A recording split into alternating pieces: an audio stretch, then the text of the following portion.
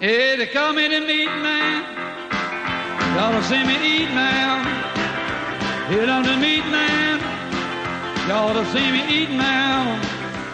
I got jaws like a bear trap, a teeth like a razor. I made tack tongue with a sensitive taster. I was born out in Texas, called the land of beef. Never catch a muscle greener, showing the hell like a meat. I'm the meat man. Y'all to see me eat now. Thank you for watching and listening to the Best Barbecue Show. I'm here with Bryan Butler, head butcher and owner of Salt and Thyme. I just watched him walk away from a hindquarter that he was training a guy on. Yeah, a little training session with one of my new butchers. He's super excited about getting to do it. So you guys have an awesome restaurant, plus more butchering than I've ever seen in Austin. Right in front of you, I picked up some lamb hearts. I picked up all kinds of just kind of what do you call the insides? Offals. The offals. I picked up some hot dogs. You guys have just a spread over there. You even have Jess Prowl's Hardcore Carnivore stuff. Oh, yeah, we love Jess and all her products. Have been really great. My shtick usually is if it comes off an animal, I can get it for you, And so do you go by what the farms have? How are you deciding what's in the, what's getting chopped up every day? Well, it really comes down to my process of breaking beef. I produced like processor quality cuts, which is how we would order them if we were buying from box programs, but these are all fabricated in-house. I do a little bit of boxed beef just to keep up on like strips and rib eyes and bone-in ribs. Just can't quite keep up with the volume of it. But basically what determines, what goes in the case is what I have left. We've opened a shop that we want to be sustainable, meaning that we can sustain ourselves on what we can cut without having to supplement with a lot of extra box programs, because those are very myopic in view, where you're only using the same thing. That means everything else that's not on the menu is going to waste or getting sold as a inferior product. I think, some of the most quote-unquote inferior products are my favorite, such as like the offal shank meats, which are incredibly flavorful. They're usually not really seen as high-value items, but they're actually really good. And with the advent of like big green eggs and these bigger, larger cookers can really handle pieces like that, even during the summer. Yeah, Vince, one of your guys, actually turned me on to the hanger steak, which is an amazing cut and is often, I'm now finding, it's like kind of in the back of the case wherever you go. It's delicious. Yeah, if you can even find it. Hangers are really hard to sell, typically in retail, because they don't have a long shelf life. What's unique about the hanger is it is the only internal muscle that we sell as a steak on the animal. All the other muscles are like the heart and the pancreas and some other smaller muscles, but the hanger is actually located inside the abdomen, right next to the liver, and the aorta actually runs right in between it at the top part of it. But the hanger is known for having a very strong minerally flavor. For sure. And that's mainly because it lives right next to the liver, so it has a very strong, liver flavor, which is really, really nice. It's also a coarse-grained muscle, very similar to like flank steak, sirloin flap, skirt steak, and those steaks just eat as good as anything else. It has a good marbling, though. It's really a solid. Yeah. It cooks up. You can slice it. That's sourcing. One thing. If it looks good as it's hanging, I know it's going to look good in the case. So we're really selective about what we bring in. So when you look at a side of beef, I mean, you're generally getting whole sides, right? Quarters, but yeah. So when you look at that, can you just see in your head where the cuts need to be made? How are the basics of butchering? Like if someone looks at a piece of meat, are you just kind of like, you just know where to cut, or? Well, there's a few things that tie into it. Originally, when I went to a trade school to learn my craft, and what we spent the most time on originally was anatomy, learning muscles, learning bone structure, skeletal structure, etc. And before we even picked up a knife, we had to basically draw out a carcass and draw where these things are. There's very clear, obvious break points that we adhere to because it'll allow us to make the break with doing the least amount of damage or having to cut through the least amount of bone. And these are not things that we do specifically. This is the way it's done, standard practices, sure. Basically. But as far as like looking at a carcass and knowing where to make the cuts, first of all, my process is known as seam butchery, which is a little different than say continental style butchery, which is where a lot of it can be done on a bandsaw. That's where you see like bone-in chuck roast and 7-bone steaks or sirloins with the bone in and stuff like that. This is a totally legit way of doing things, but a little differently than I do it. Like we were watching Sam break that hindquarter back there today, and that was an Angus carcass, and it was very lean on the lean side. It had a very good outside yield grade, which is different from marbling grade. But what's nice about it to train on is that you can see the muscles and the seams from the outside. So you can see these white lines that are basically where these two muscles join together, and there's a fat seam in between that. When you can see that, it's really easy to identify where your cuts need to be. And like I can look on the hindquarter, I can spot the the tri-tip, the culotte, strip loin, everything that's from the outside, all of the round muscles, everything, they're all very clear. Now that compared to the Akiyushi beef I bring in, the F1 Akiyushi I bring in, where it has, it's more fat, significantly more fat the on the outside. marbling is insane. Yeah. That's a little harder because you can't see those cuts, and that's where another part of this comes in, and that's muscle memory. Is once you do this enough, your body kind of kicks in, and like what I try to teach people is when they do these things, like we do basically beef, pork, and lamb here. We do some other things, some game from time to time, but these four-legged ruminants are all put together the same way. And once you learn that anatomy, it translates to every one of those species. And so you start to learn like proportion as to where your breaks need to be, as well as to what to expect when you go to cut into something. And what I've been trying to train these guys on mostly is like the point of the hip bone as it is on the outside, because that's really important for one of my favorite cuts, the bavette steak or the bottom sirloin flap. So I'm really sure that they're getting all of it, not leaving it some behind. Old timers will know the bavette steak is what used to be called steak tails, and you would only get steak tails on the end of your T-bone, and T-bones fell out of fashion 20-something years ago, practically. Yeah. They're coming back a little bit. They're coming back a little bit, but what people are realizing is don't cut them thin anymore. Cut them as big as you had can. some monsters there. Yeah, well, we the do. Other day. Dario Cecchini, one of the most famous butchers in the world. He's famous for the steak Florentine, which is a full vertebrae cut, basically 2-inch thick T-bone steak. Not only that, but what he cuts over there are usually Piedmontese, which are very big, so the T-bone is like just humongous, so he cuts these huge steaks. But that's really what I would suggest to do on T-bones. But it would be the last little bit of the tail, so you'd have the bottom of the sirloin, or bottom of the strip loin, and then this little very tender part, and they would cut there'd be 3 inches of like tail left on that T-bone.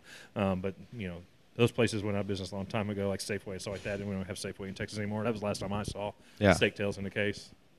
But you also see them as like flat bags. For years, I would buy flat meat and just grind it, not knowing what I was grinding was actually that bottom sirloin flap, which just wasn't popular back then. It's huge now. You're seeing a lot of restaurants, and then like you pointed out, here one thing we'd like to have is we like to have those harder to find cuts, not just on our menu, but where you can take it home and get it. To go back to the hanger steak you're mentioning, most folks won't do hangers because they have short shelf life, and if they don't have a place to go with that high value cut, it really becomes a lost leader for them, and they'll try to avoid that. They usually sell them like in vacuum and never clean. The one downside of the hanger is that it needs to be manicured to be clean because there's a very thick connective tissue right in the middle of it. You get basically 2 steaks off of one piece, but you can't. It has to be removed, so you have to kind of know how to remove that. And it's not an expensive cut. Not typically. I think right now we're retailing in the low 20s on it. But you would see it, in restaurants as definitely one of the more premium cuts, and it just really has just a tremendous flavor, like you pointed out. It's a delicious, and I've played with cooking it a lot of different ways, and it seems to come out pretty good with any method, which is also nice. I haven't done it myself, but I've heard reverse sear is a really great way to treat the hanger steak because you can get your doneness, and then you can hit it with just an extreme level of heat and really harden up that outside, get a nice crust. That's everything for me. I have yet to find something that isn't good reverse seared. Well, that's a good point, too. But sometimes, I will say, I think sometimes it's a little bit more work than necessary. Like, sure. I don't really think it's needed for strips or ribeyes. I mean, a good hard sear on those. You can certainly go that route and get a good result. But there's one thing I can make at home really well, and that's steaks. And I would do it with something that was a little harder to cook before I would do it with something I know that I can cook effectively with my own approach. Well, and in the barbecue world, I do a lot of smoking where I will smoke something for, get a big chuck roast or something, chuck steak, and put that in the smoker for hours, get it up to a temp, and then I'll literally just pull coals when my friends are there. I kind of make a show of it. I pull the coals out of the smoker and put the cast iron on top of it and just hit them. Oh, yeah. And people love that. Yeah, that's the way to go there. And people get kind of weird about barbecuing, they think they got to leave it there, but man, I'm always want to bring a cast iron skillet out and put it on those coals and get it going. Well, and I obviously have, nothing as far as butchering knowledge compared to you, but the things I know are I'm trying to play with cheaper cuts. I'm trying to play with, where brisket started as this cheaper cut that people were trying to last. I've been messing with these cheaper roasts. Chuck's one of them. There was another steak. Shoulder clod would be a shoulder. Yeah, very common too in barbecue joints. Not a huge piece, but something at home that you could feed 2 or 3 people off of that, but still takes a couple hours to smoke. Do you have any tips on things that people will find traditionally or people would find here that would be good for that besides brisket? Well, one of the harder to find, but I think fits exactly into that bill, is the picanha, which is the cap of the sirloin. Very popular cut in Brazil. In fact, I was just talking up some customers at the case about it. In Brazil, they sell more picanha or sirloin calf than they do any other steak, more than they sell ribeyes or fillets or anything else. And the only way they want it is with the fat on it, because that is really all the flavor. Even before I was hip to the picanha, I was always told that it's the fat over the rump of the animal that usually has the most flavor. So this is the absolute roundest part of the butt, basically, on the animal. And it's a small roast. It comes in around 3 pounds. You want it with at least half inch of fat on it, ideally, if not more. There's a couple of different approaches to cooking it. There is one downside to it is underneath that fat cap is a little bit of a silver, and it can be a little chewy. And, American sensibility, it has to melt in our mouth. Right. If we have to work at it, we get so offended. But the reality is the more you chew on this, the more you get that really flavorful fat, and the meat's very, very tender as well. But there's a couple ways you can offset it. So 2 ways I would recommend cooking the picanha would be you can smoke it or roast it slowly till you get to 120, pull it off, you're done. You're good to go. Nice medium rib roast, slice it out. But you can do this 2-step method where you basically take it to about 100, so you're just basically blue, and then go ahead and cut your culotte steaks out of it, and steaks from that are referred to as a culotte. You cut those and then go back to the grill and grill those sides that are raw, and that will give just enough heat to penetrate that silver just a little bit more and make it a lot more edible. Even though I would suggest if you're serving culottes to somebody, go ahead and pre-slice it and slice it nice and thin, nice and against that fat. They'll get the best experience with it that way. If you were to cut it yourself or your guest was to eat it as like a regular steak, and they were to bite down against that fat and against that silver flat with their teeth, they'd never get through it, and that would kind of ruin that bite a little bit. So I'm very familiar with picanha. I'm glad you brought that up, because that's something. I mean, if anyone's on Instagram, it's like anything that has Brazilian hashtags is going to be picanha. Yeah. And it's almost wide to a tip, right? Correct. That's kind of how it's cut. So when you say against the grain, are you talking about, most people cut it, when you're cutting those culottes, are you saying like a 90-degree turn from that? Yeah, well, it's interesting because there is basically 2 directions you can go with that cut. And so for me, where I'm breaking it is where that steak would be made. So if that carcass is hanging upright, I'm going to make a cut straight across that hip section parallel to the joint where the hip and the femur connect. So that's the line that I'm using. But you can also go to the other side, opposite from the silver when it's a primal, and make cuts that way. It's slightly different, but that's actually more against the grain than the way I was saying, the way I would do it. So that works really, really well. Against the grain in a good way. Yeah, exactly. It's interesting. The 90-degree rule, which is what we refer to that as, applies in 2 ways. Either the butcher or the meat cutter, he cuts it that way so that you get home with it, or he also can cut it in a way that when you get home and you're cutting it for yourself, when you make that cut, you're cutting it on the 90s, if that makes sense. So it's really about kind of understanding that cut, how it's going to be utilized at the end. And this is where, being a butcher really is a little bit more, it's one thing just to put it out and say, good luck. It's another thing to be like, well, you need to mind this, you need to try this. I would recommend this technique, et cetera, et cetera. And which is what we really thrive on. Like every opportunity, somebody asked me that the customer that was just up there asking about the picanha was traveling back to California. He wanted to take something with him on Thursday, and he was just kind of looking. And I'm pretty sure he'll come back and get a couple picanhas tomorrow because I sold it so hard for him. And is that like a brisket where there's about 2 of those per cow? Or? Exactly 2 per carcass, yeah. And if you took just a whole piece, that's like 3 or 4 pounds, or it's more? Roughly, depending on the animal, the overall size. If you're talking a 1,100-pound carcass, it'd probably be 3.5 pounds. If you're talking about a 600-pound carcass, it'd probably be 2 to 3/4 to 3. Slightly different, but they're pretty hefty pieces. When you're watching these Brazilian guys, they're making these 2-3 inch cuts, kind of folding it and sticking it on a skewer. Churrascaria style, for sure. So is that are they're cutting that at that 90-degree there, and then they're kind of slicing at that same angle when they serve it, right? Yeah, typically, once that's cooked, and I love that method, by the way, they basically will put a hole in that steak with like their steel and then run it onto a rod and then grill that off. Usually the steaks will be removed and then sliced. It's just a steak, and usually they'll just slice it from one end to the next. But you could kind of go through it as like a rough pile, I suppose, and do a chop on it. But again, like it really does a good service to it by slicing it really well before it goes out to be eaten, for sure. So you're saying take it off and then cut it like the skinny way? Yep. Yeah, from one end to the next, but going with the length, not against it.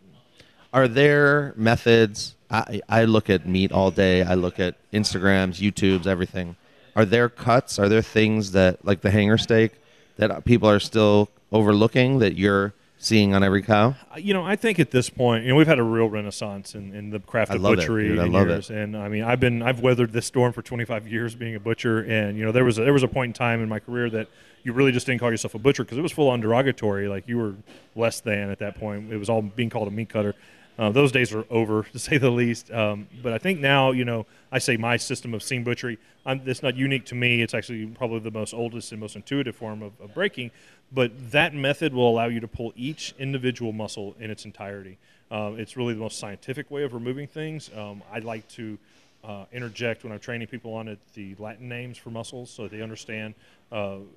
You can have there's a lot of common names for steaks, especially regionally across the country. I mean, there's several cuts that have dozens of different names depending on where you're at. But the one thing you can argue with is Latin. If there's a scientific name for that muscle, that is that muscle and only that muscle. And I find that is just really, for clarity's sake, really the best way to kind of understand muscles and everything. Now, do you need to know every name in Latin? No.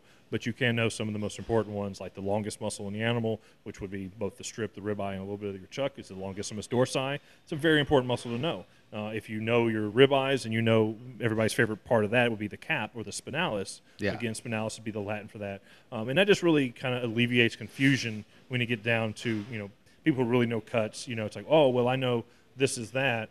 Well, I know it is this cut. But the reality is it's this in Latin, and there's no two ways about it now. I don't expect a lot of people to know Latin cuts when they come in, but there's a few cuts that I do. The petite tender, I call by its Latin teres major. I just think it's a good. That's a way cooler name. Yeah, it's a way cooler name than petite tender. Petite tender sounds like I don't really want that. As far as overlooked cuts, though, I just think a lot of folks think that the only thing that's worth eating are middle meats like strips and ribeyes, fillets. And yes, that's definitely going to be good eating on most, even poor quality animals. Usually, are still edible. But on higher quality animals, what you'll find is that there's some cuts that come from the hindquarter or the shoulder section that are actually better than you would guess. One of my favorite cuts out of the forequarter is actually the muscles off the ribs or the chuck ribs. We sell it or know it as chuck flap or edge roast. We call it, a shop name for the steak we have is called underblade. That kind of refers to it. If you look at the buyer's guide, they refer to it as underblade. But it's a really inexpensive cut, very well marbled, and I think it's a better use of that muscle than it is for chuck ribs. Because as you know, normally when you get chuck ribs, you get one or two that are really good, and then others are bone and fat, and that's always a big disappointment. I'm all about the 1-2-3A. That's a little bit further down. 1-2-3A is the sweet spot. That's the jam right there. That's the one you want. Yeah. But the muscle's really great, and even on poor quality beef, it will usually still develop some marbling on it. So it's a really great cut, and even with my downtown prices, it's still $16 a pound cut, but it's only going to come in at 8 to 10 ounces, so you can have a really nice dinner pretty cheaply on that. I recommend it for like steak salad or steak and eggs for a brunch or something like that. But it works great for just eating too. Oh, I mean, and even if you pay $50 for a steak here, you're getting a steak that a restaurant would charge $100 for. Absolutely. Yeah. So I don't really worry about the price of anything because with your seasoned hand. I mean, I've seen a few of the other butchers in there and how well they work. It's weird because it makes me feel like when you're at a store, you're at a Whole Foods, that almost those aren't really butchers. Like, I know that they're still doing things, but like, where's the picanha? Are they grinding it? Where is that disappearing to everywhere? Well, it's box programs usually that a lot of that stuff doesn't happen. I don't disparage any other person in the trade. For sure. Yeah, I don't want to do that. All the guys at Whole Foods and H-E-B and all the Randalls and everything around here. H-E-B does a really. I've had to get some last minute stuff, and they have like full on like turn machines back on for me. So yeah. I know that H-E-B they have some real deal there. Yeah, they've been around a long time, and they've done a lot for the industry. I will say that those big boxes and grocery stores have kind of killed the little small butcher shops, around the corners, just because everybody wants that convenience factor. Yeah. One thing that I think separates us from those places that typically in a grocery store, you're shooting for goals financially, and that can be very challenging. So you can't have cuts in there that are lost leaders or require a lot of trimming. Or explanation. They need to be an easy sell. Middle meats, obviously, ground meats, stuff like that. But the picanha, like we've been talking about, to use as another example, is like that requires selling. Like, you have to really sell it like a used car salesman. You got to kick the tires. You got to tell them what to expect. You got to find the guy that's willing to do a little bit of work for good flavor. But I would say typically they have to work with specs, and a chain especially. They're going to have done all their costing information way upstream. They're not going to rely on each individual location to do too much of their price setting without having some oversight, to say the least. And if they're looking at a full cut sirloin, they're going to really wonder how the rest of that's going to sell if they take the picanha off of it. Because even as a full cut sirloin, the cap is what I want to eat. Like I don't want any of the rest of that sirloin. I just want that cap. But if they remove it, they know that the remaining part of the butt there is going to be less attractive. Now, you can go in there and remove, again, like the sirloin is made up of about 5 muscles. They all want to be cooked in a different way and a different temperature and to a different degree of doneness. If you go through it, you can separate and remove out of the sirloin the picanha, what's called the cat's tongue. There's the mouse muscle. And then you get into a fillet side, which actually looks a lot like a filet mignon, if it's cut right. A little coarser grain, not quite as tender, but a lot more flavor. And then you have another side that can have a little bit more connective tissue in it, because that's just something that sirloins have. We sell it as a center sirloin, but it's really the larger half of the sirloin butt. And that's merchandising, and that's one thing that Sing Butchery lends itself to, is greater merchandising. And that's, as I was taught by old men, is like the more cuts you can make out of one thing, the better. So I can buy a top butt, I can make full cut steaks, or I can make 5 different steaks out of that. And at different price points with a variable margin, you can just make more money that way. So are they getting – that's my question is, are all these big stores, are all these other butchers getting those cuts and they're just cutting them different? If they can sell them, they bring them in. And if they're selling them, then they're probably not going to change their spec on them. The downside to the picanha is that few processors do that, like fully remove those caps. And when they do, they take the fat off. And this has been something that has plagued me for years in buying. I was like, I want this cut, but I got to have the fat on it. If a Brazilian comes in and they know I've got picanha, because they do now, they come in, they want to know. Because you can't find it anywhere. You can't find it. And I've had times where they've sent me the fatless ones, and I'll bring it out and show them, and they just shake their heads and goes, I know that's the right thing, but they're it's got to have the fat. This is some gringo bullshit, yeah, bro. Yeah, exactly. So this white boy brought me something messed up here. But, they understand, too, and they come back and we have it. I tell you what, I've got a few guys really hooked on the Akiyushi ones I bring in that just are marbled, like unbelievable. Well, because it's generally not that marbled of a cut. You kind of rely on that fat cap. No, these that come in, they're high prime. They just look gorgeous. Do you, as far as cooking steaks, as far as all that, do you see the price fluctuations as far as, people obviously are going for ribeyes, they're going for tenderloins, they're going for those more expensive cuts, but are you seeing it shift? I've noticed the price for beef cheek has gone up a little bit, because that's people are understanding that that's something. Well, the classic tale to that would be the skirt steak. A cut that used to be almost the cheapest thing you could buy is now something that even in a place that is budget minded is still $20 a pound, and that's because of the demand on it. And that's the balance there, is that you're only going to get 2, maybe 4 pounds of skirts, both outside and inside, off of the entire carcass. So right there, you have an economic factor of scarcity that you're just not going to get that many. And if you process a lot of animals, yes, you can generate some, but it's been the demand for that cut that has really drove the price up on that. But yeah, to your question though, I would say this is true. A lot of people are more adventurous. They want to try something that's a little different than just ribeyes and strips and fillet. Even though I sell a lot of that stuff, I think right now I'm selling more bavette than any of those 3 cuts. And I think a second runner-up to that is probably the culottes, because we have them and nobody else does. So we put them out whole. Sometimes we cut steaks out of it. We have it on our menu as well, and we just sell so many of them. It's just as many as I can get in, pretty much. So skirt steak, is that something you would generally cook hot and fast? That's kind of seems like a lot of people are using that on the grill. Yeah. A lot of people are maybe marinating a little bit. Do you think it needs that little bit of breakdown of some marinade? Again, this would be a quality check for sure. On anything less than a choice, marinating would be highly recommended on skirts. Inside especially, the inside is typically broader. It can sometimes be a little bit thinner, but it's usually a little tougher, a little less tender.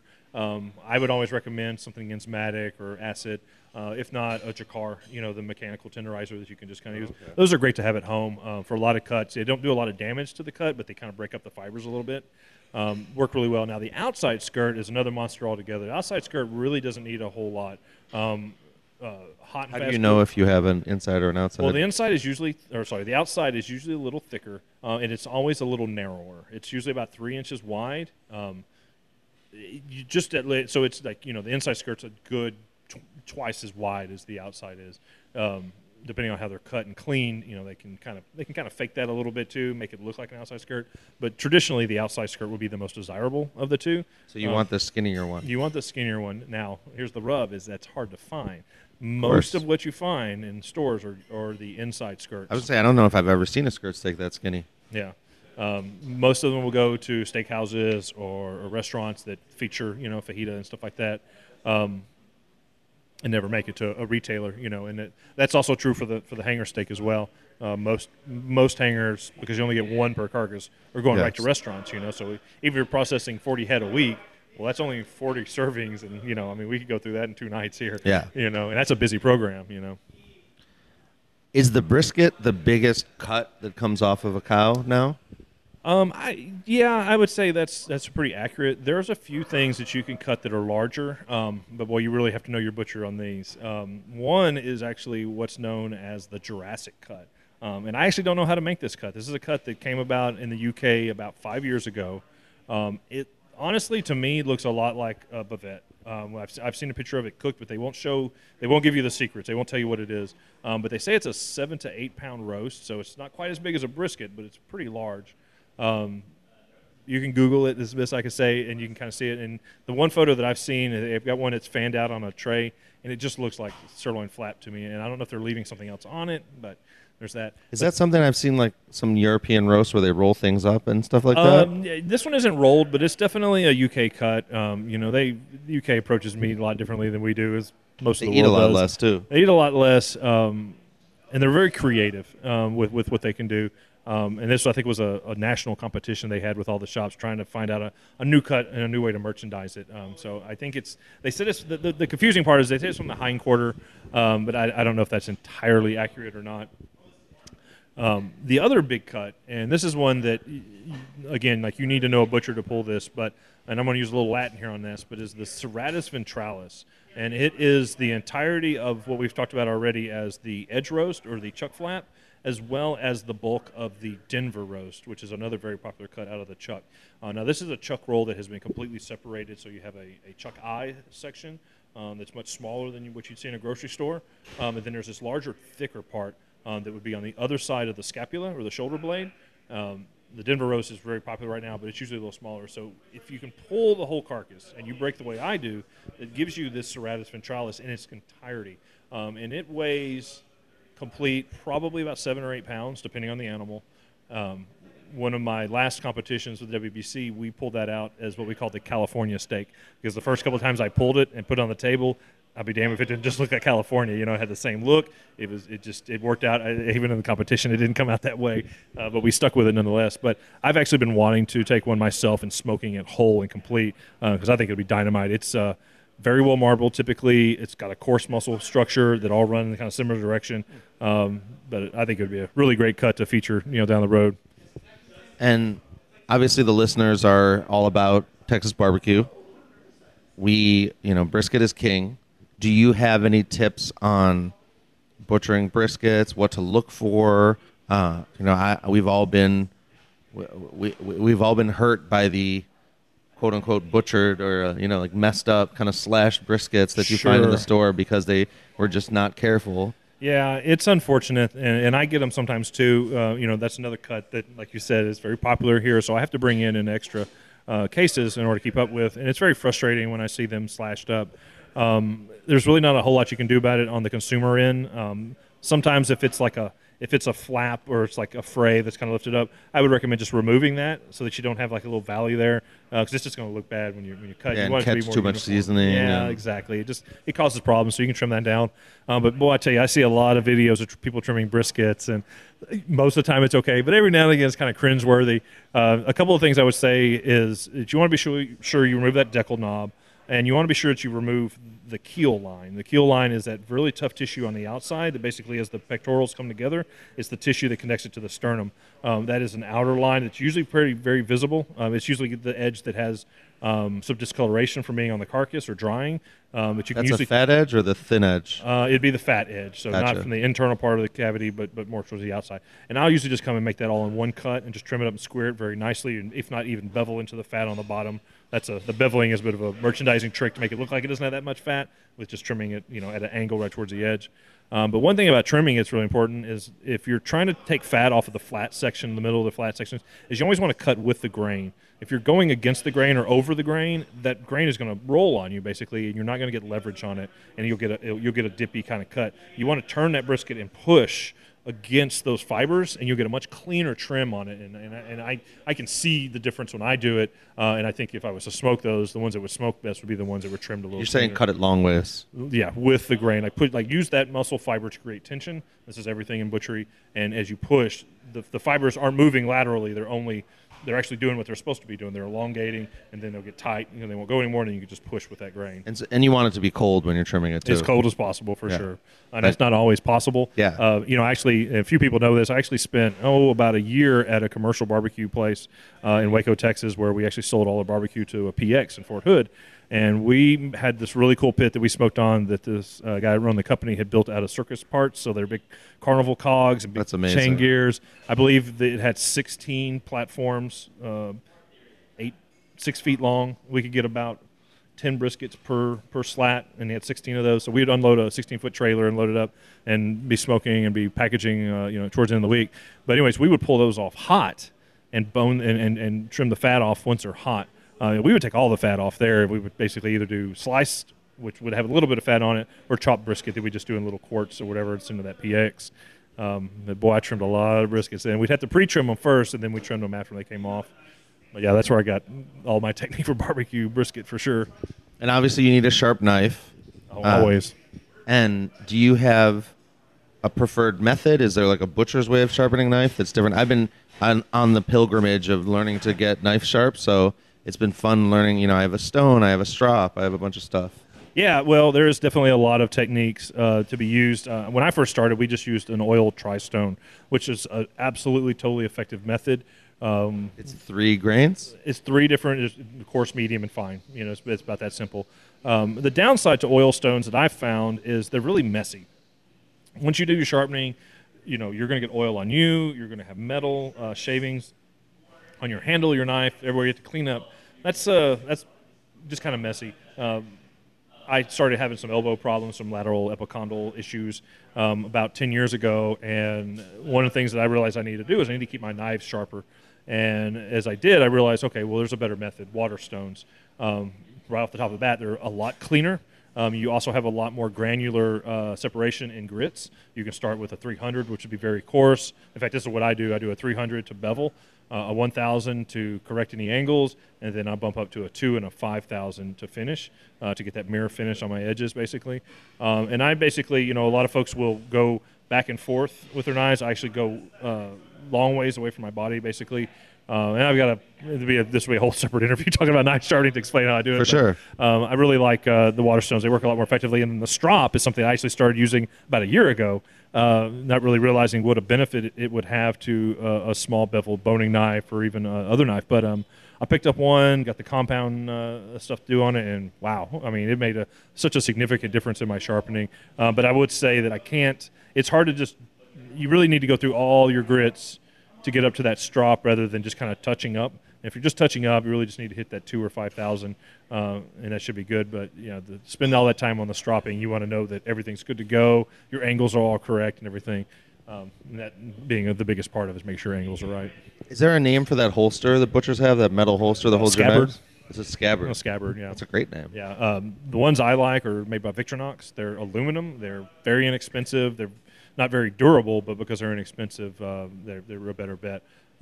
There's a couple other brands that are out there. I just don't find them as comfortable as the Victorinox, and I've been working with that one for 20-plus years now. It doesn't hold every knife very well, but because it's aluminum, you can usually kind of conform it to your will a little bit and make it hold your bigger handled knives and stuff like that.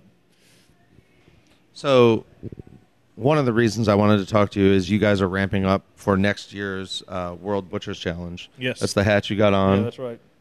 And I want to hear more about this because this is something I probably want to attend as well as, cheer you guys on for. Yeah, it. well, I think everybody should attend. If you've got any interest in butchery in the least, this would be basically the Olympics of butchery. The World Butchers Challenge started about 2008 in Australia, basically a competition between Australians and New Zealanders, and the bet was a bottle of whiskey. And if I can't think of a better way to start a competition, that's it. It started off pretty slowly with just Australia and a couple other countries, but over the last about 4 or 5 years, they've really been starting including a lot more English-speaking countries as well as other countries around the world. So it's held every 2 years. So I first really became aware of it in 2016. It was the first year that they added France into the competition as well as Great Britain, I believe, and maybe one other team. Where did it originate?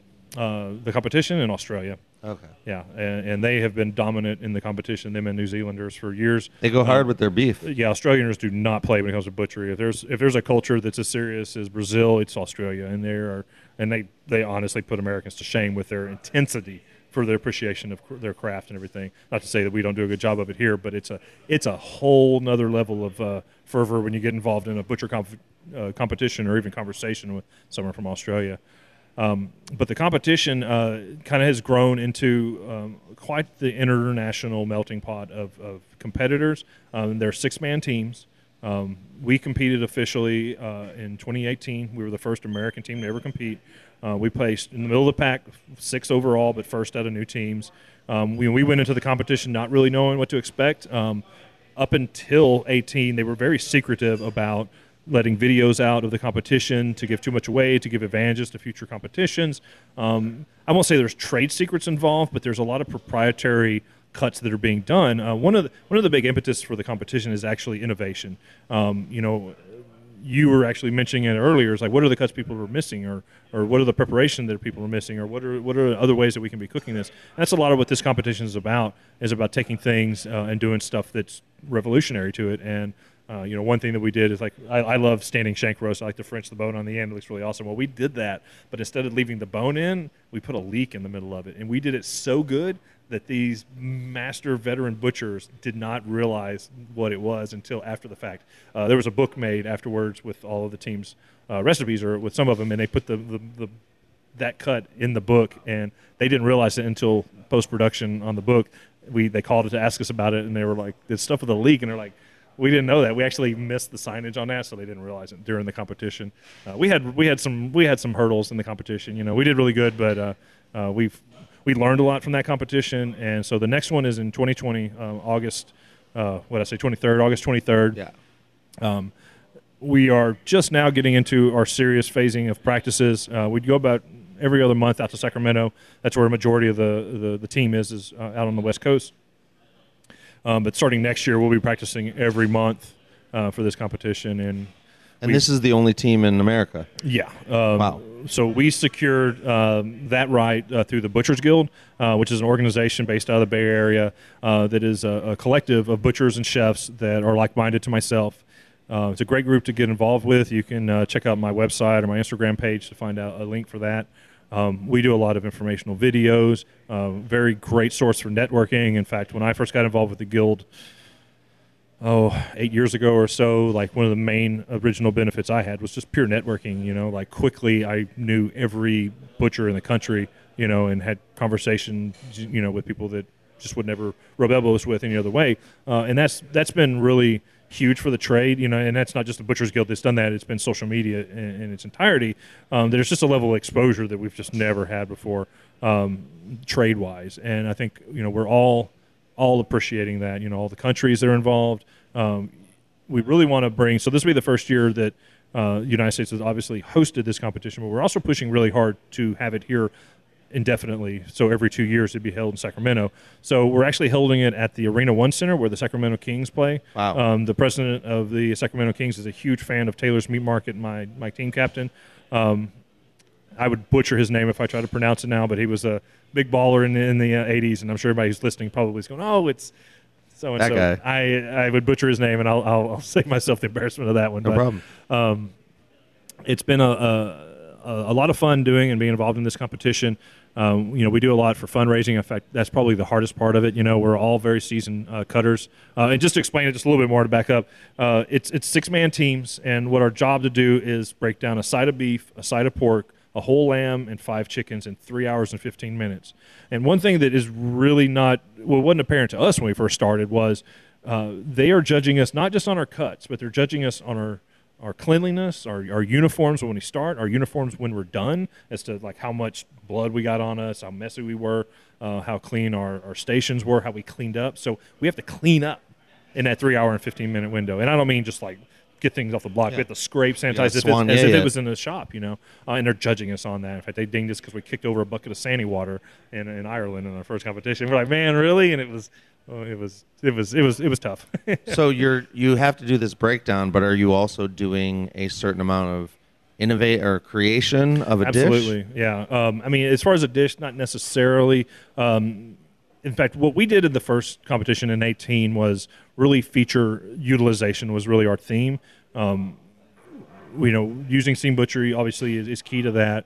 But we produced less waste than any other team there. In fact, we didn't really fully understand the rules, and the way we read the rules were anything left you were deducted for. Well, the way the rule actually read was anything left on the block was you were judged against. So we watched other teams take armloads of trim and just throw them into the waste bucket, which for me is sacrilege. Like you just don't. You're not going to make money in a shop that way. But I won't name any names. But there were several teams. You're actually a butcher. Some of these guys might not necessarily, or they're so famous for what they do, they don't have to worry about wasting. Well, I think what they realized is they knew the rules a little bit better than we did, and they knew what they could get away with and what they couldn't. But that said, at the end of the competition, as we're kind of putting everything together, we did a dog food blend, basically, in order to utilize all of our scraps, all of our discolored meats, all that kind of stuff, which is totally viable way of doing things.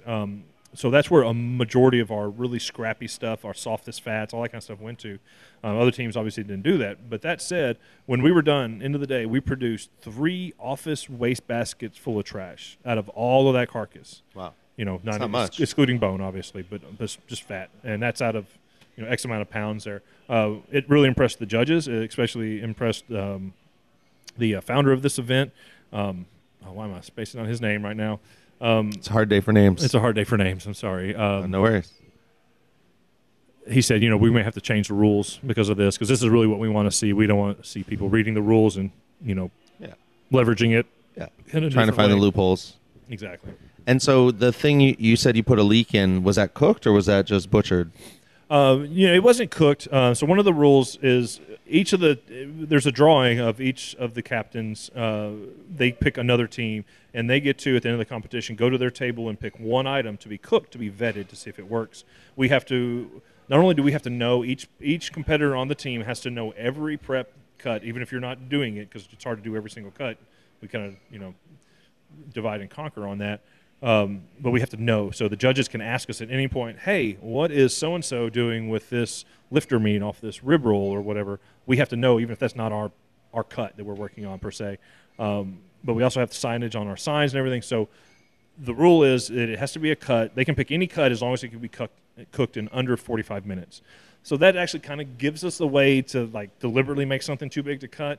And we can kind of work that way. But if it's anything that can be cooked under 45 minutes, you better expect it to be vetted and tested and get called out on it. So that's one thing that we look at. So lots of things, like a lot of the chicken cuts can get tested. We did a chicken cigar. We took the skin and ground a chicken farce sausage, basically, and rolled it in that skin and made basically a chicken cigar, as it's called. Why don't you make that here?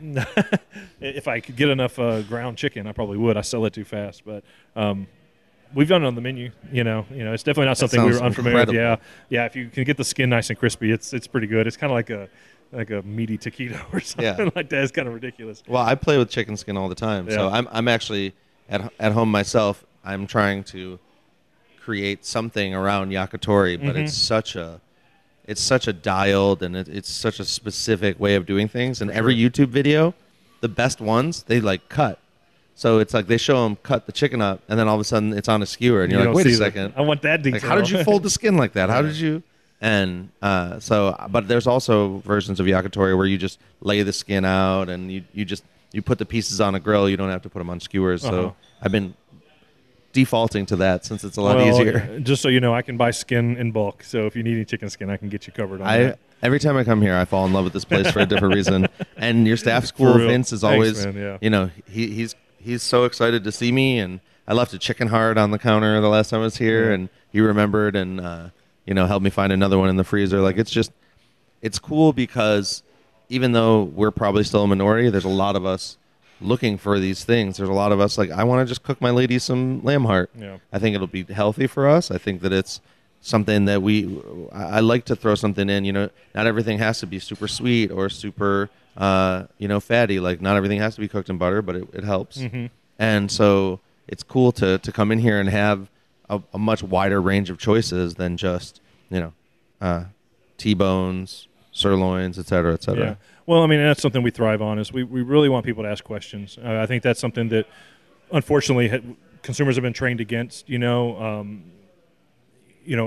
I said it earlier, is like every time we have a question at the case, it's an opportunity for us to really explain more of what makes us different.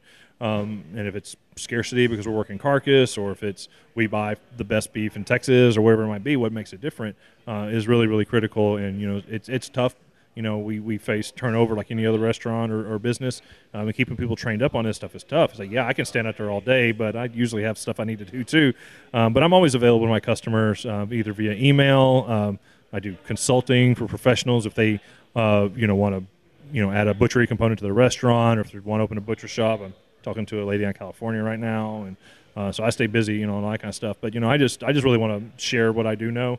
I got a lot more years to learn a lot more, but sure. at this point now, I'm happy to give people any advice I can to help them improve either their quality of life or what they eat.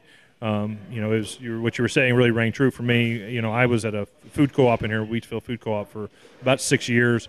And during my tenure there, I was faced really quickly with a lot of people who were just now getting into the omnivore's dilemma and Michael Pollan and locavore in this movement. So I was getting questions that I never gotten before, like where was this animal raised and what was this animal fed? And, people really haven't cared about those things in a very long time. And I was caught short. I realized quickly, it's like, look, if I want to be this neighborhood butcher, where people, want to come in, they trust you to source responsibly and to feed their family right, I need to go do some more homework, and I quickly did, brushed up on things I knew. I quickly found some sources of natural pork that was raised locally, as well as beef, and brought them in. And this was before the trend really started, I left that place in 2008 and luckily met my partner, and he had a very similar like-minded approach to sourcing and everything.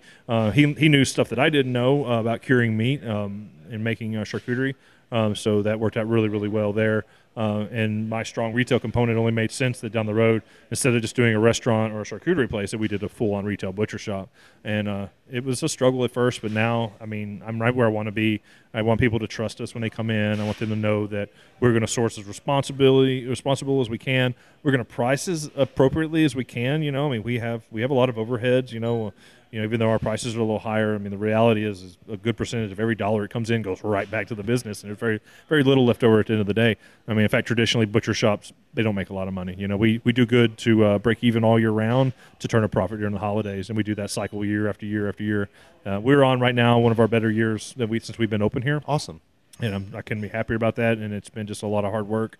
Even faced with a bunch of turnover, it's just been, I've had to be in the back a little bit more, and maybe that's helped our profitability some. But I try to train as fast as I can. But it's a challenge. It takes a special kind of person to stand in that cold room and cut meat all day. Well, and we're near Texas A&M and these universities that are churning out, meat science and butchering. Mm-hmm. Are most of those people going to more of a factory? Is it hard to find classically trained butchers? Are less people doing that? Yeah, I don't know. In fact, I personally don't know a butcher who actually went through a formal 4-year college for an animal science degree. I think in most cases those degrees are used for other things, veterinarian equivalency, really? To get going in, because it typically doesn't even grading beef and all that stuff. Yeah, these are just things that you need to you need to learn. Like ironically enough, I learned a lot of that stuff when I was in high school. We had a very strong FFA program, so we had meat judging, we had breed judging. Milk judging, all the. I always laugh because I think about the Napoleon Dynamite milk judging, where they're like, "Oh, this one, was in the onion patch, or this one has bleach." But that's really true. That's exactly true. That's exactly what we did. But we also would look at scorecards for beef We would look at beef on a table, and we would allow to use our cards, which is exactly what a USDA inspector would do when he's grading beef. So I got a firsthand knowledge of that. And then what I was able to learn when it came to not only husbandry but animals, breed differences, conformation, all these things that you look at. Because what most folks don't really understand is that the butcher should be able to literally walk out into a pasture and pick out the best beef on that lot at any one given time by what he knows. And you can tell that by conformation, by how you see ribs, how you see muscle definition, where you see all that. Tap on them. Yeah, well, I think getting ripe, And if you can't really do that, then, how can you down the road eventually that quality is going to be in question, and it's just different. Like I said, in the rest of the world, this is how beef is picked. You literally will pick the best beef to put in your shop in a small scale. The bigger you get, you wind up in huge warehouses of beef, and they just ship out whatever they get. Do you feel like you're helping people also see the whole animal by doing this? Because one, you just see it when you walk in, yes. And two, you can give people a map. You can show people. When you go to the grocery store, it's so far from where it started. You don't necessarily see. Oh, there's a bunch of ribeyes. There's all you're used to seeing the stuff. But here it's nice because you can almost take someone in the back if you wanted, and they had the right timing to say, hey, he's cutting that cut right now, and here's where it is. And yeah, I mean, that's one of my most favorite things to do is if I'm out of something, and I've had to do it more than a few times, I could just roll out a hind quarter or forequarter and do a couple of quick breaks and pull these cuts off for people right away. They're usually minds are blown at that point. Also, when I do classes for people or demos, lots of times just breaking down a side of pork, people don't realize that you get all of that out of a side. Yeah. Like they just think it's all pork chops or shoulder butts or whatever. That's one of my best feelings I get is when I can really explain to people like all of this is usable. Like there's little assholes and elbow things. Like there's no asshole, it's gone. There is some elbows, but that's and they're probably tasty if you cook them right. Tasty, that's your hock meat. That's what you season your beans and greens and collards with. Come on, that's good stuff. But that's one of my favorite things to do. And yes, we have a clear wall in our cutting room. So when you walk into my shop, if you're walking right to my meat case, the first thing you're going to see is the back part, and it's wide open. We do all of our breaking right there. We break from the rail, which is in fact, you don't even see that if you don't go to a processor. Most breaks are done on the table, which is a completely fine way of doing it. And I did it for years, but my back doesn't like it anymore. And now that I can stand up and do it, it's actually given me years. So you're actually like disassembling it while it's hanging. Exactly. Disassembly is a good way to describe it because it's actually we got John Armour, who basically invented the assembly line for pork production, got the idea from Henry Ford in the assembly of the car. He said if a car can be put together that way, a cow or pig could be taken apart that way. And it's a systematic approach to removing everything. Not one person doing every task, but it going down a conveyor belt, and you have one job, and it may be one cut, and you have to do it on every one of them. But that speeds up efficiency, and basically the industrialization of butchery happened. And so when you're doing these classes, are you bringing people right in here and they're breaking down cuts? Is it more for like a home person or a restaurant? It's for whoever wants to come in and take it. We do a 101 class, which is just I demo a half hog. I let them usually cut some chops themselves and take home. We do a hands-on class, which will either be pork shoulders or hams, and sometimes a rack to clean up. But I'm just about to start offering a master's class where you basically buy a half hog, and I butcher it with you or help you with it, but basically you'll be doing the work as I instruct you. And I think this is going to be a really good class for professionals. Sounds fun. Or amateurs or anybody who just wants to do it. I mean, even if you don't know what you're doing, I'm not going to let you hurt yourself. I'm not going to let you ruin something, at least short of a slash or a smaller cut or something. I always tell them you got to eat your mistakes. It'll still eat. Trust me, it'll still eat. But we've taken kind of a hiatus over the summer, but I typically offer 2 to 3 classes a month, which keeps me busy. Sometimes I have other staff doing it, but right now it's pretty much just me doing them. They're a lot of fun. Do you have a general sense of who's taking the classes? Is it kind of a range of people? If I said mostly, it's hunters. I always do introductions. I always like to know people's names. I always like to know why they're here. Like, what do they want to take away from this? I think that's important for anybody, whatever their job is. And if it's hunters, I want them to be able to go out to the field get their kill and bring back more meat. I don't want them to have to leave that meat in the field. But if you're trying to carry or pack everything out bone in, like it's heavy. And heavy. It's not realistic. But just pulling back straps is wasteful. So I like to show them. Or at least give them an idea of like, here's some cuts that you should really try to get out of here. There's some stuff that you can leave, especially on like boars or some cuts that just aren't going to be all that great. But I can definitely tell you how to get the best stuff out of it. Would you teach someone a way to get rid of the bones so they can carry more meat, or just to get specific cuts? Well, just my method alone basically is deboning for the most part. Okay. So, as long as they watch and they kind of get the idea. Again, it comes down to you have to really understand skeletal structure and muscle anatomy and all that. And that's hard to teach in a 2-hour class. For sure. But you can get a good sense in 2 hours. If you hunt all the time, repetition is our master in this craft. So if you hunt all the time and you get a chance to break one down every time, just try to do as much as you can, as much time as you have to get that done with, and just try to do better every time you're at it. Just try not to waste it. That animal is worth eating. You killed it, so you might as well eat it. Do you promote preserving the offal as much as they can too? Oh, for sure. I mean, it's just as important. That's some of the best parts. Yeah, I mean, that's where the lions go first. Exactly. Liver's great, especially for charcuterie. But hearts, highly underrated. We do them. We've done everything from like stuffed heart dishes. But what I like is I like using it in sausage. It's got a great texture. It has a great flavor. It's a good lean component working the sausages. And price point wise, it's a great way to add something into your sausage. So right now we do our hot link, or our version of a hot gut that's made with pork hearts. Yeah. I've seen a few places in Austin that put hearts into their sausage. I mean, it's economically, it's a smart way to do it. It's also, it's something that a lot of farmers will be long on. Like, this is the other thing is, if you're just selling the high-value stuff, you're always going to be stuck with the things that are less sellable. Right. That's why I think buying a whole carcass is the way to be better, to treat your farmers better, is to buy that whole thing. They've done their job, now you do yours. But, you're paying the same price per pound typically for all of the internal organs. And all we're really talking about is the pork heart, or hearts, livers, and kidneys, which are usually just left on the carcass. But you're not going to get lungs. You're not going to get spleen or pancreas. Those are a little you have to be more careful with too, right? Spleen you do see isn't edible. There's quite a bit of muscle around it, but because it's so close to the gallbladder, you have to be very careful.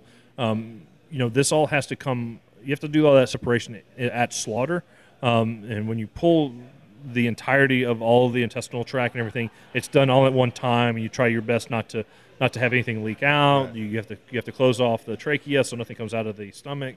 All these steps, but it then goes into they call a palpitation station, where they're basically, if they're selling the organ for human consumables, they will inspect it all, looking for abnormalities, tumors, lesions, or anything like that. If they're not inspected or have a HACCP plan to sell for human consumables, it still goes someplace. It usually goes to dog food or something like that.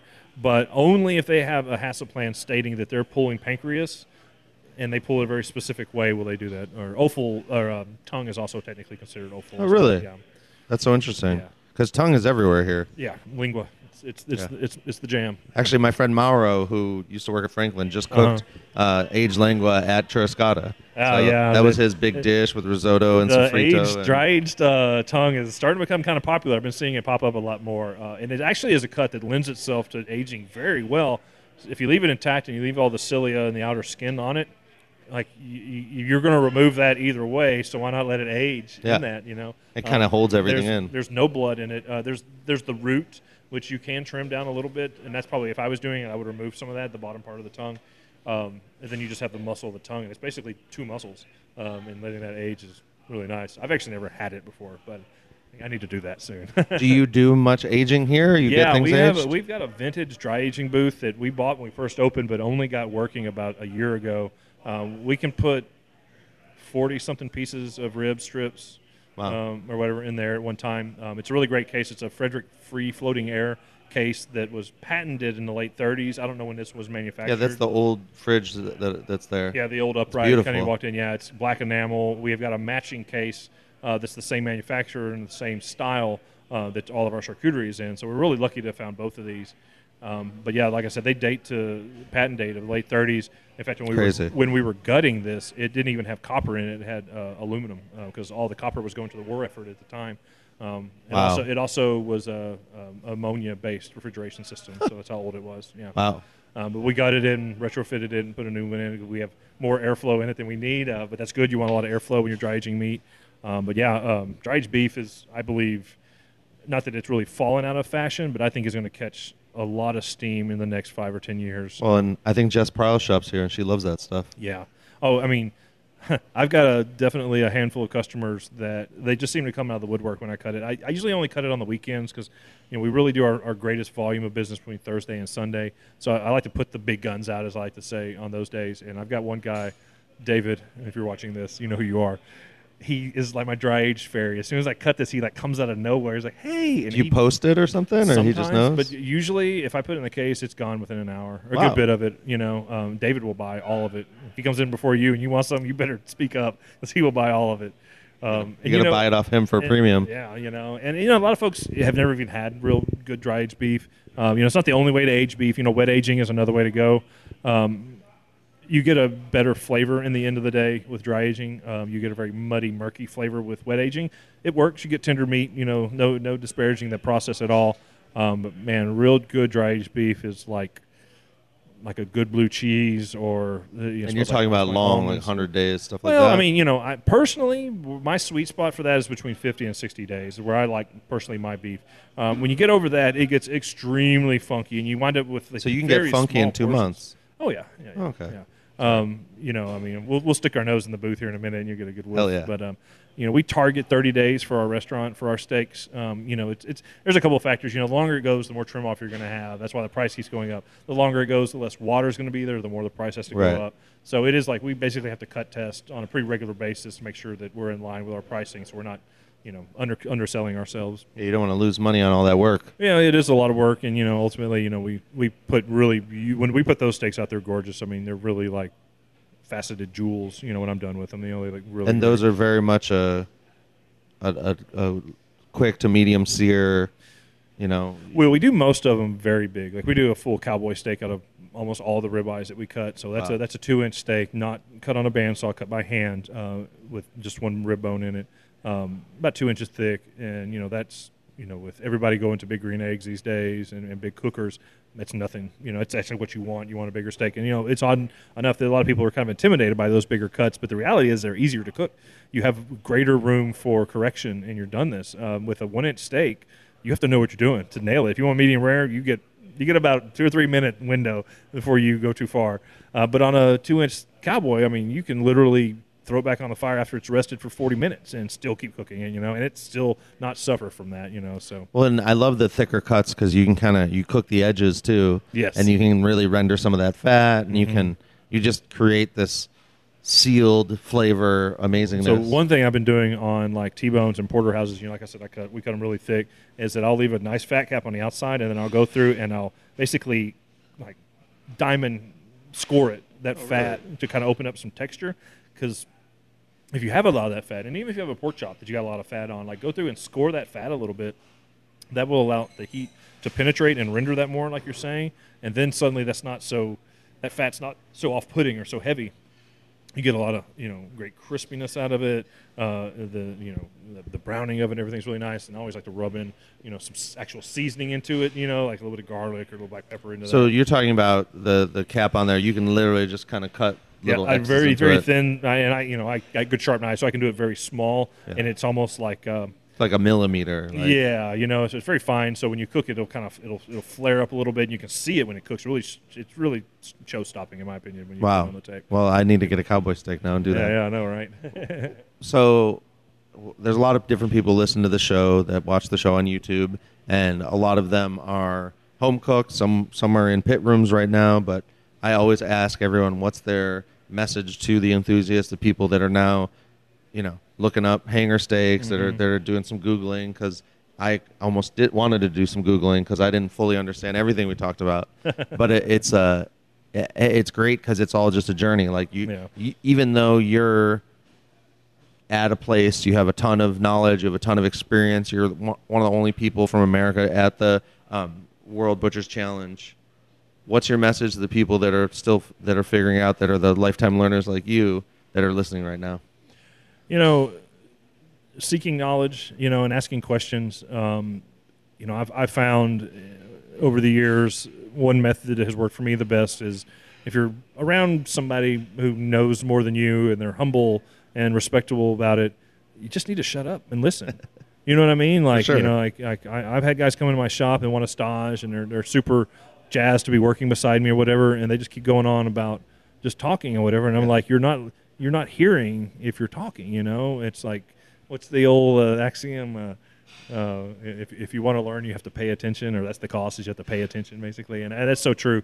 Now, the trick to that is that you got to find those people who know more, and there's a lot of people who think they know more. Like that's for sure. And if you're a good judge of characters, you can figure that out pretty quick. For sure. But you know, even somebody who may be completely wrong about something, there's still usually something that can be learned from that situation. But more to your question, though, like, you know, find a good shop. It doesn't have to be a butcher shop. It can be a grocery store. Find the guy with the most knowledge. He'll probably be one who actually doesn't mind talking. People who don't want to talk usually have a very shallow well of knowledge that they can really share. So just ask a lot of questions about where stuff comes from. Ask what looks good today. You know, like that's another great way of getting really good cuts, especially in my shop. If you ask me, there's something I've probably had my eye on that I want to take home for dinner, and I'll gladly sell it to you. But if it's there at the end of the day, it's going home with me. But yeah, you know, we're in a real like golden age of this right now. You know, to go back to what I was saying earlier about it being a renaissance, it's not just that people are interested in these things, but we have information at our fingertips. You know, and these are things that like I didn't have. You know, a lot of people just talk about learning how to be a butcher. You know, a lot of people, you know, they want to learn. They don't know where to go to learn. There's very few schools. There's very few opportunities to stage and to learn. There are some. But, you know, you've got resources like YouTube and these videos, you know, I'm sure 1 out of 10 may be erroneous information or done wrong. But, again, there's probably something that can be learned from that as well. But if I had those resources when I was first starting out, you know, I feel like I'd be 10 years ahead of where I am now. So I guess one thing I'd say is, like, don't be disparaged if you can't go and learn from somebody who's a journeyman or has been doing it for a long time. Like, try to self-teach yourself, you know, because it's a completely legit way to learn butchery. I would say, though, that what you need to focus on is the seams and not trying to produce those large continental-style cuts like bone-in chucks. And you're going to find both videos out there. But if you're looking for something, look for seam butchery videos. And that's going to really, I think, it's the most intuitive way of breaking down an animal. Like, it's basically a roadmap that's put together for you already. As long as you stay out of the muscles, you're okay. You can make mistakes, you'll learn from all that, but everything will come apart very easily. So you're saying seam as you're following kind of where the fat's going. Exactly. So between each muscle grouping, there's going to be a layer of tissue, fat typically, sometimes some other connective tissues and stuff like that that are going to separate each of these muscle groups. And there's, you know, some groupings stay together, like a ribeye is a ribeye with the longissimus dorsi as well as the spinalis. Like, that's a ribeye. You don't want to separate those two seams unless you know how to, and you can merchandise them and you can eat them, sell them. You know, that's fine too. But you know, there's a lot of cuts that will just plop out very easily if you just follow the seams. And then if you want to further your knowledge, like, you may have to travel a little bit to learn. You know, I accept stages almost regularly here at the shop. That said, I usually will talk to you for a long time. And what I always tell people is be persistent, but don't be a pest. If you're a pest, I'm not going to ask you to come in because to get back, like, I don't want somebody to sit there and tell me how cool it is that they're working in my shop. I want them to show up and just watch because, like, you know, I'll talk. You wind me up, I'll talk, you know. But really where you're going to learn a lot is just watching me, learning body language, learn, like, muscle memory is a big part of butchery and kind of learning, like, if you watch me do a carcass, I'll do it the same way every time. And I could close my eyes and do it at this point now. And I'm not saying that, you know, with any ego, but that's just how much my muscles, my body, and all that translates basically into how I'm cutting. And if you see anybody who's done things for a few times, you'll see them do it the same way every time. Or as an Austrian master butcher taught me once, he goes, every time's the same. And he's right. It's every time is the same. If you walk away from it in the middle, you can go back to it and know exactly where you left off. You know, there's a whole lot of, you know, thought that can go into that. You know. Well, and as far as if you're trying to get into your butcher shop or another butcher shop, if you get a no, rather than being a pest, go learn a little bit more. Yeah. Take the time and just put it in your calendar. Hey, in a week, you know, like when I do these interviews, even with you, like, you're a busy person, so you have to be patient and say, hey, how's Friday? Okay, Friday doesn't work. How's Monday? How's Tuesday? And you have to be flexible. If you want something from someone, you're not going to get it on your terms. You're going to get it on their terms. So be flexible and be willing to, don't be mad when someone says no. Sometimes they're saying no because they just want to see how persistent you are. Yeah. Well, the big word you said there is patience, and no knock on the young kids out there, but patience is a hard lesson to learn. It's not something that I certainly in my 20s didn't have any patience either, but you find as you get a little older that the more patience you have, the greater the rewards will be in almost everything, whether it be learning how to cut meat or relationships or whatever. Patience is key, and tempering yourself with that patience will make you better at just about everything, not just butchery, but just about everything. Well, luckily we have some very patient listeners who actually enjoy. I've been checking my stats, and 90+% of my listeners listen to the whole hour-plus episode. So, that's cool. I appreciate everyone's patience, and I'm thankful to have the scene that we have, and I appreciate you sitting down and talking to me, sure Bryan. thing, Yanni, man. It's a lot of fun, man. Yeah. Certainly hope everybody appreciated it. And if you're ever, down on 7th Street in Chacon, we're here in Austin, Texas. Come to Salt and Thyme, get a burger, get some hearts, get some livers, check out the World Butcher Challenge, check out Bryan's classes. There's so much interesting stuff happening in meat, and I'm so grateful to have a place in the middle of town that I can just come to and learn all about it. For sure, man. Thank you. Hey, they call me the meat man. Y'all to see me eat now. Hit on the meat man. Y'all to see me eat now.